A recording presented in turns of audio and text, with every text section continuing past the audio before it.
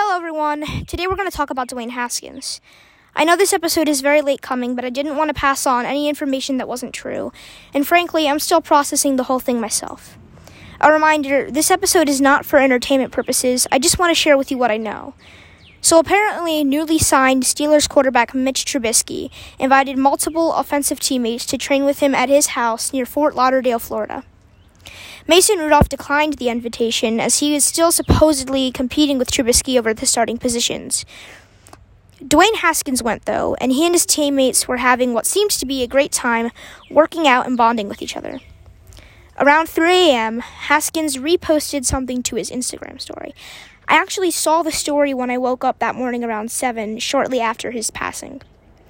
It simply read, "It is what it is, will keep you at peace."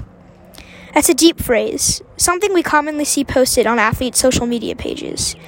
I, like many others, thought nothing of it. About 3.5 hours later, at 6:37 in the morning, the young quarterback was pronounced dead at the scene on Interstate 595. Obviously, the phrase Haskins posted most likely has something to do with his eventual passing, but nobody knows what. A witness driving on the highway said that he saw cars around him veering into other lanes to avoid something on the road, which he later saw was a man. The man, of course, was Haskins. 6 minutes after the witness passed by, he was struck by a dump truck and tragically passed away.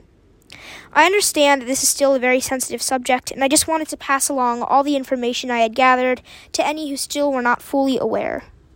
Again, I'm still shocked and upset, as are so many, and my thoughts and prayers are with him and his family.